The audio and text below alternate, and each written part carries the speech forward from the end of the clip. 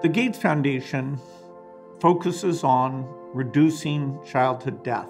And there's been a lot of success there with our partners. Those deaths have been cut in half since the year 2000. Now, almost 40% of the deaths are in that very first month. And so the question has always been, how do we cut that number?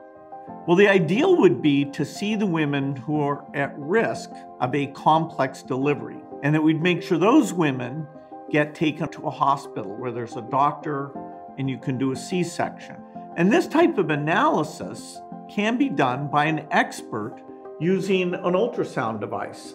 This is a traditional, large, fairly expensive ultrasound machine, and of course, the technician has to be very trained to interpret these images. Very few of the births in developing countries have a doctor there.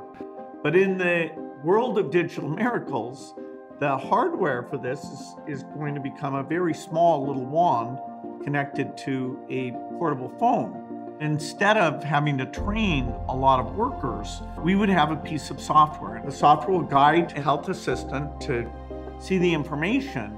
It'll see the cord, it'll see if there's any air sacs that show high risk.